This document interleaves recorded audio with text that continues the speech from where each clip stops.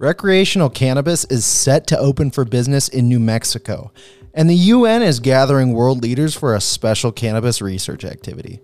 This is Gary with Verihill, keeping you up to date with the latest in cannabis news.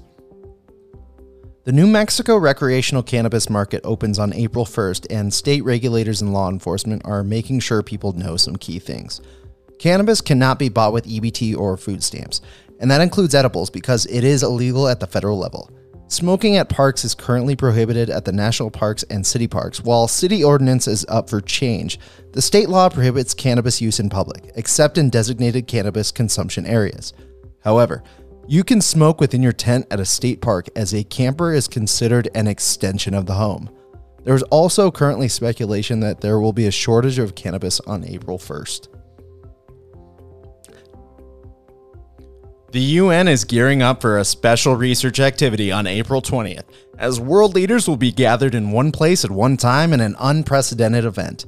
World leaders are set to smoke cannabis together in a round-table meeting.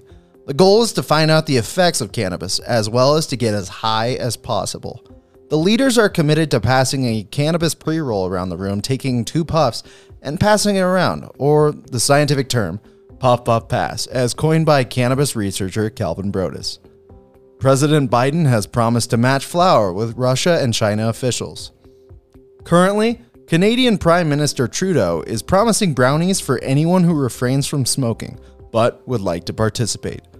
A coalition of nations is promising munchies for afterward as well. The schedule for the event includes the smoke session, a philosophical debate afterward on whether water is wet, and followed by a screening of That 70s Show, which is a favorite of Chinese President Xi. Last in news, New Jersey's governor says that marijuana sales are only weeks away despite regulators denying approvals. Regulators in New Jersey said they're not quite ready to start authorizing medical marijuana dispensaries.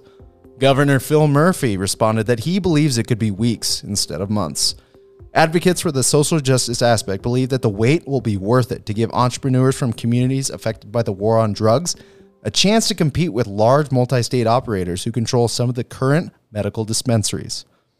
So go ahead and like this podcast and give us a follow at Verihill to stay up to date on the latest in cannabis news.